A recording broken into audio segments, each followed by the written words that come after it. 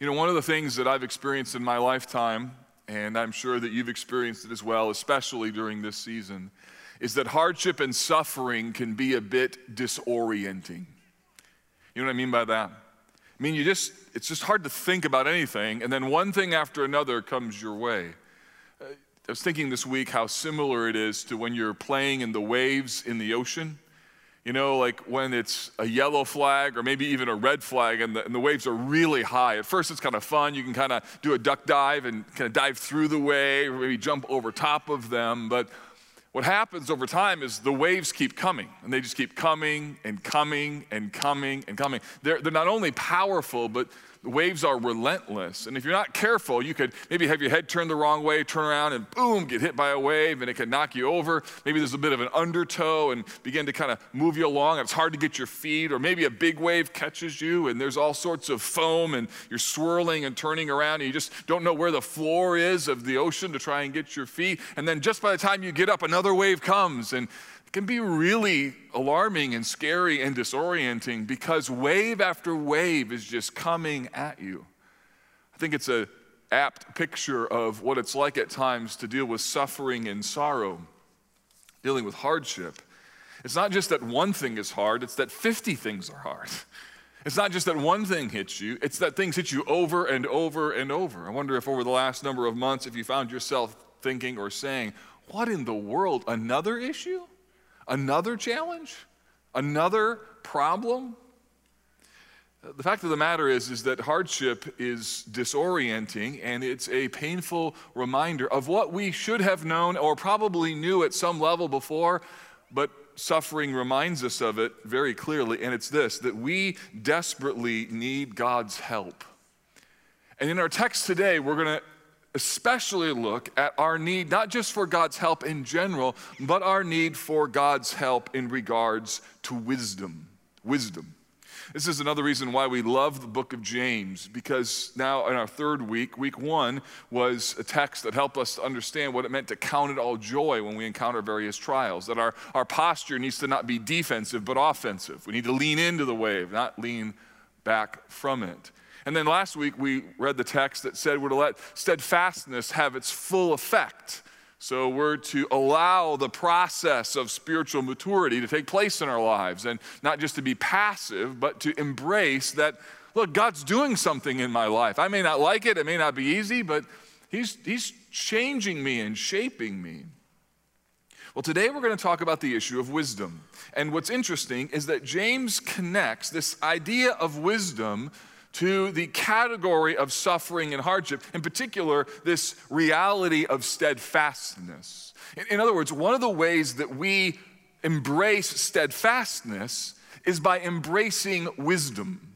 One of the ways that we experience spiritual maturity is by coming to terms with what wisdom means, how to get it, and how to ask for it. So today what I want to do in our text is to wrestle with three questions about wisdom. So what does James tell us here about wisdom? And we're going to look at three particular questions that help to frame this discussion so that we can make it another day, another week. Question number one is this: do I know that I need wisdom? So do I know that I need wisdom? The very first step is to realize that, you know what? I don't know as much as I think I know. It's a realization that I need God's help. Verse 5 states it this way: if any of you lacks wisdom, let him ask God. So the question just simply is, do we know what wisdom is, and do we know that we need it? Because knowing that you need wisdom is usually half the battle. What's wisdom? A couple months ago, we studied the book of Proverbs, and I suggested to you that wisdom is essentially biblical truth applied in the real world. Or you can think of it very simply as this: truth to life. It takes Bible principles and figures out how to be able to make them work.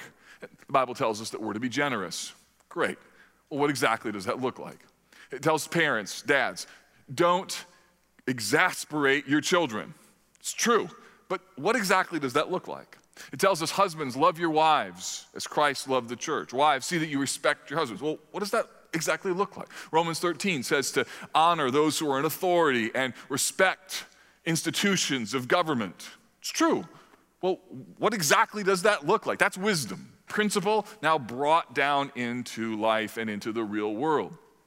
And what James is saying here is if you lack this divine wisdom, we ought to ask God. But first, we need to know that we need it. And apparently, James connects wisdom to what it means to be spiritually mature. So in order to grow, in order to be a person more formed in the image and likeness of Christ, we need wisdom. Colossians chapter 1, here's what the Apostle Paul prayed for the church at Colossae. He said, "And so, from the day we heard, we have not ceased to pray for you, asking that you may be filled with the knowledge of his will in all," here it is, "spiritual wisdom and understanding." So one of the marks of spiritual maturity is simply knowing that you need wisdom. It's the realization that I don't possess all of the knowledge that I need. And isn't that a really important concept to understand? I mean, parents, you know that two of the most exasperating words coming out of your child's mouth are these words: I know. Man, that makes me mad really fast, right? When my kids were little and they were like, "Hey," and I'd say, "Hey, go clean your room." I know. Ooh, man, that'd be like, man, you don't know. And if you did know, you wouldn't say I know, because that makes me mad, and that I know, right? So it's just like don't say I know, because I know is an evidence that you don't actually know. Some of the best professors that I ever had in seminary were the people who understood what they knew, and they also understood what they didn't know, and they were always learning. So one of the marks of spiritual maturity is that you know that you don't know, that you know that you need wisdom, that, listen, wisdom is found outside of yourself. In fact, that's how you came to faith in Christ in the first place. One of the hurdles that you had to get over is realizing that there aren't answers for solving your sin problem in and of yourself, that you have to look to another, to Jesus, that the Bible tells us that we've all sinned and fallen short of God's glory, and the only way for us to be forgiven of our sins is to put our trust in Jesus, not our trust in ourselves. In fact, it could be that you're here in the room or maybe watching, and one of the things that's happened in your life because of COVID and all of the hardship that's taken place during this season is you're just coming to terms with the fact of how limited your knowledge and understanding and even your abilities really are. And one of the things that might happen, and praise God if it did, that you just came to terms with the fact that I need help beyond myself, that I've come to the end of my rope, and I realize I need God to help me, I need Jesus to save me. Some Christians, they'll make the mistake of thinking that once that happens to them, they put their faith in Christ, that they kind of leave that helplessness behind. When reality is, spiritual maturity means that you grow deeper and deeper in your understanding of how much wisdom you need and how helpless you really are.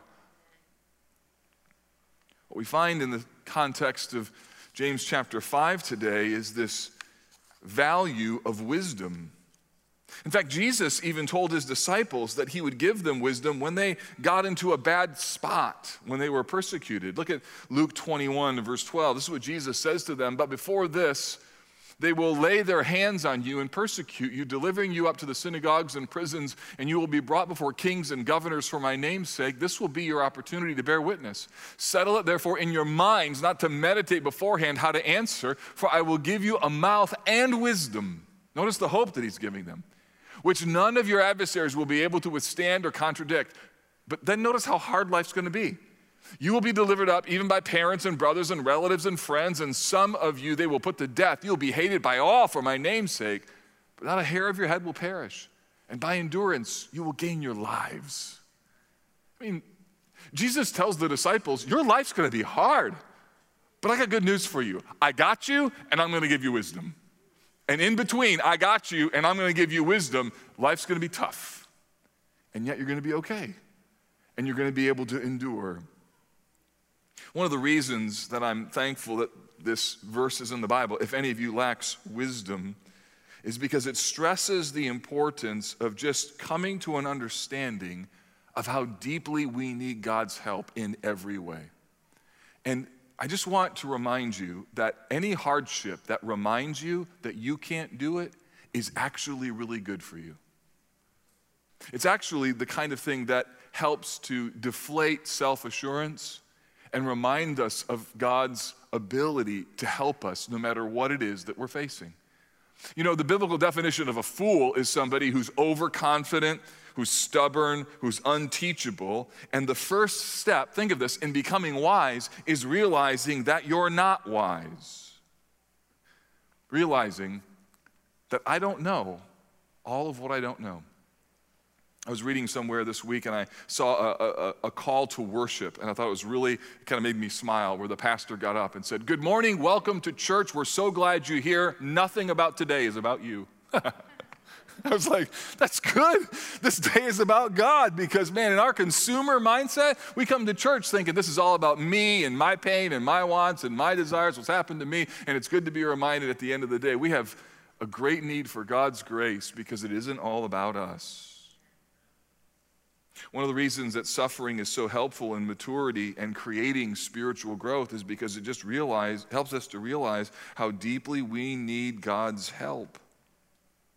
The challenge, though, for some of us, if we're honest, is that you may be a bit wisdom aware right now, like you know that you need help, but to be honest with you, you just don't want that. You're more irritated than you are longing for wisdom.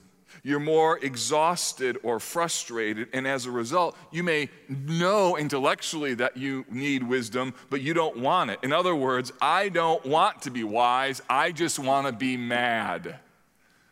Ever felt like that? And what James says is, do you lack wisdom? Ask God.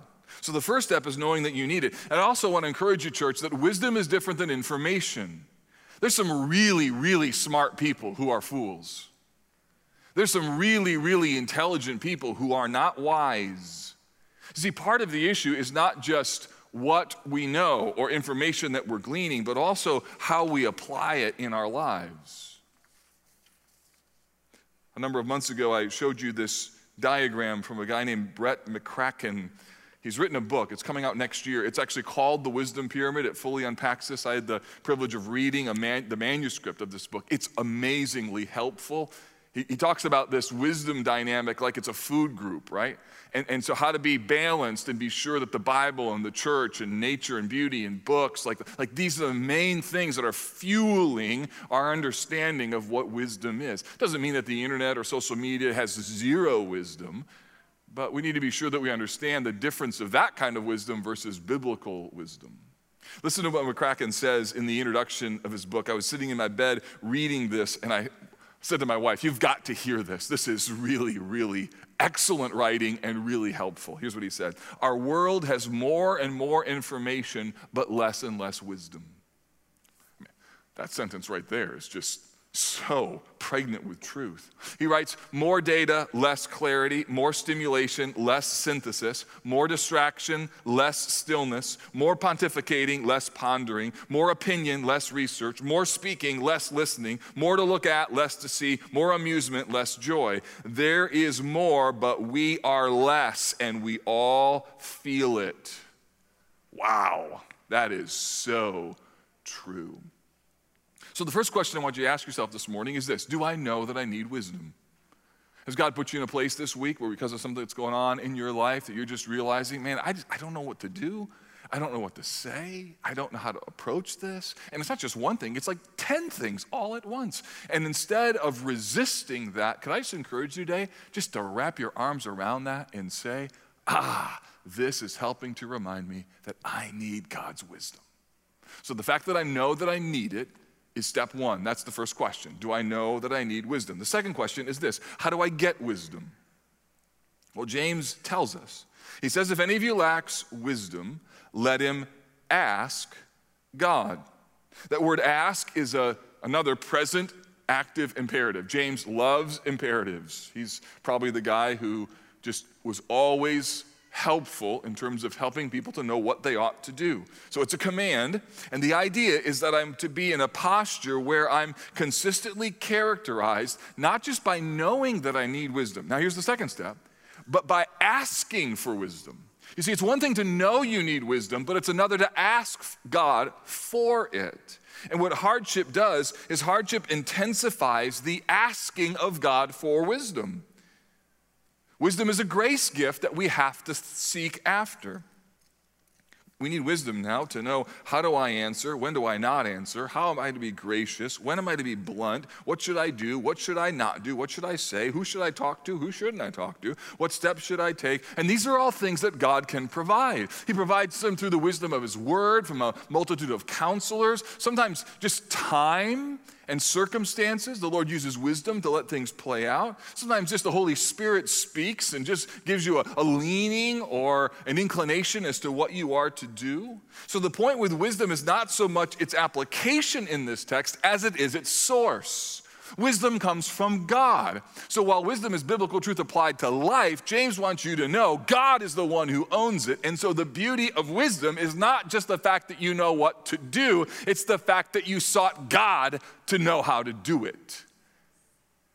Suffering, then, is not just solved by you figuring it out. It is by God allowing you to seek after him, and that's what his goal is in the first place. And that's why some of you have not been very content with the quality of wisdom that God has provided you.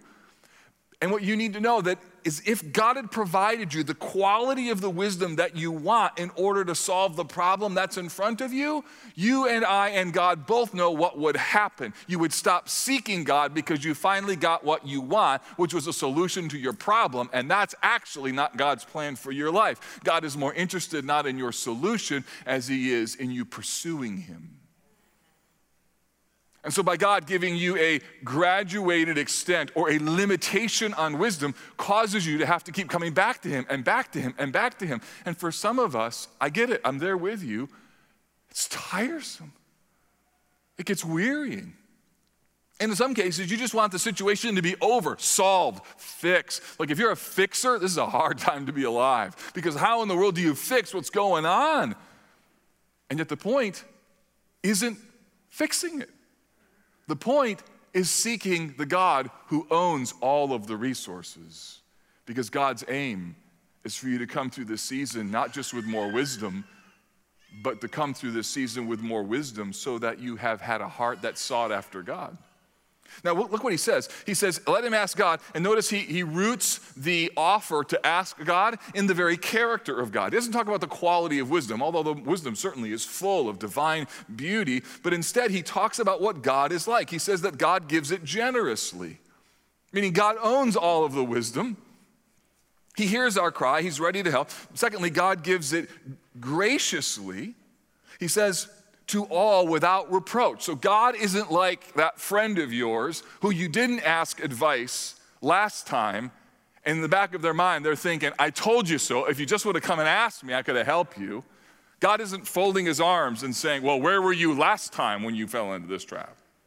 He's not folding his arms saying, it's about time you came, wondered how long that was going to take. I could have told you. God isn't like that. He's not like your mom, okay, or your dad, or your annoying friend, or your boss, or whoever it is that just drives you crazy when it comes to advice. God is not like that. He is generous. He's gracious. He also says he's consistent. He says he gives it without reproach. He doesn't give it to an elite group of people. God doesn't say, did you read your Bible this week? No, I'm not giving you wisdom. Did you give last week? No, I'm not giving you. Don't give there, I'm going to give you. God's not like that. God's providing without reproach, doesn't reserve it for some elite class of people, but instead God is using hardship in order to show us our need for wisdom, and then he invites us, he invites you, even this Sunday, to ask him, to say, God, I need your help here. I need you to give me wisdom. I don't have it in and of myself. And it's a moment when we painfully come to him and say, God, I just don't know what to do. And as hard and as stressful and as challenging as that is, can I just remind you, that is a really good thing for human beings saved by the blood of Christ to be reminded that they need God's help all the time.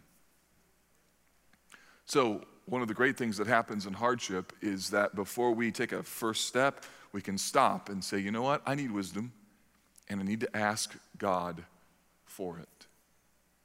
one of the first steps is just stopping and realizing, I need wisdom.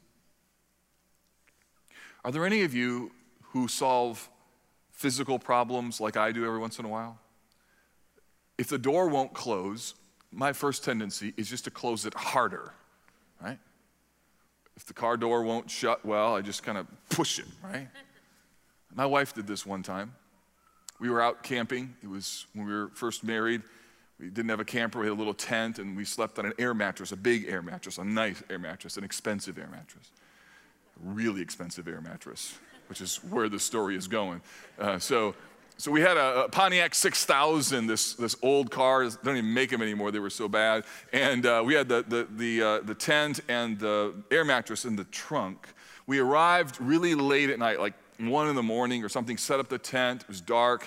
And I had forgotten that I put the air mattress in the trunk, and so I had asked my wife, would you just close the trunk for me, honey? I think we're just about ready. Forgotten to blow up the air mattress. So she went back to the trunk, and she went to close the back, and she closed it, and it wouldn't close. And so she closed it again, and again, and again, and again. And I was like, whoa, wait. And I went back and shone the flashlight, and sure enough, the air mattress was on top of the tongue of the trunk. And every time she closed it, it advanced the air mattress a little bit further. So it wasn't just that we had one big hole, we had 7 like small holes because she closed it and closed it and closed it and closed it and closed it. So then I got my repair kit out and it was like that big. So we had a long night sleeping without an air mattress, right? Because her first step was, I'm just gonna do it harder. For some of us, we need to realize that our first step when hardship comes is we get mad. We get frustrated. We just work harder instead of stopping and thinking, you know what, I need wisdom. And that first step that could be a change could be incredibly helpful, maybe even to you today. You know, James says, if you lack wisdom, ask God. So if you're sitting here today and you realize, I need wisdom, you need to know that is a gift from God because sinful human beings in their own strength and their own power do not realize that. So first question, do I know that I need wisdom? Second question, how do I get wisdom? Third, how do or should I ask? James says, let him ask in faith with no doubting. So what does it mean to ask in faith? It means that you keep asking in faith, not that you have faith and then you ask. This is really important. Some of you mistakenly think that in order to have the ability to ask, you first need to have the faith to ask. And what James is saying is you ask in faith. So you ask by faith. It means that you seek God even when at times you wonder what he's going to provide or if he's going to provide or what it's going to look like in the context of him giving you wisdom. So you take steps and ask in faith. It's like there's times that you've come to church, I'm sure this has been the case, that on a Sunday morning you woke up and you didn't feel like coming to church or you didn't feel like tuning in. You kind of had that Sunday funk going where you're just kind of, and you didn't maybe want to see anybody. And then you get in the context of worship or you hear a song that you're watching, and by the second song, your heart has been transformed and God's kind of put you through the Christian defunk filter, and you've got to a point where you're like, man, my soul is actually singing this, and you left encouraged when this morning you were acting like an unbeliever, and by the time you left, you act like a believer. It's an amazing transformation that can happen, but how did it happen? It happened because you got your soul and heart in the right place by bringing it to a position where it could receive God's grace. And what James says here is you're to ask. It doesn't mean that you've got zero doubt, but it means you don't allow your doubt to cause you to not ask. You ask in faith. It doesn't mean that your faith is fully baked out, but it means that you continue to seek him and ask him. And then he says this, with no doubting, meaning this, that you don't have the kind of doubt that shuts you down from asking. It doesn't mean that when you ask, there's no inclination of any kind of wondering, how's this going to work? How's God going to provide? There's always a mingling of belief and unbelief. But what he's saying is that we ask and we continue to do so, and we don't allow our doubts to give God the silent treatment. For the one who doubts is like a wave of the sea that is driven and tossed by the wind. For that person must not suppose he will receive anything from the Lord. He's a double-minded man, unstable in all his ways. He's saying here, if you ask or you're the kind of person that doesn't ask because you don't ask in faith, then the result is you are a person who has this war going on inside of your soul. It's a belief-unbelief dynamic. And the way that you deal with the belief-unbelief dynamic is that you take steps of faith and you act in a way that fits with what you believe. James says if you don't, then you're a person who's going to be driven and tossed by the wind, meaning you're allowing circumstances and problems and hardships to pummel you, and it's one wave after another. And what James is saying is to resist, to lean in, to push against the tendency to go the other direction and act like an unbeliever. So he calls us to seek the Lord. So let me ask you, what is it in your life right now that you need to seek the Lord for wisdom? What is it in your life right now that through hardship is creating the kind of scenario where you need to lean in, not lean away?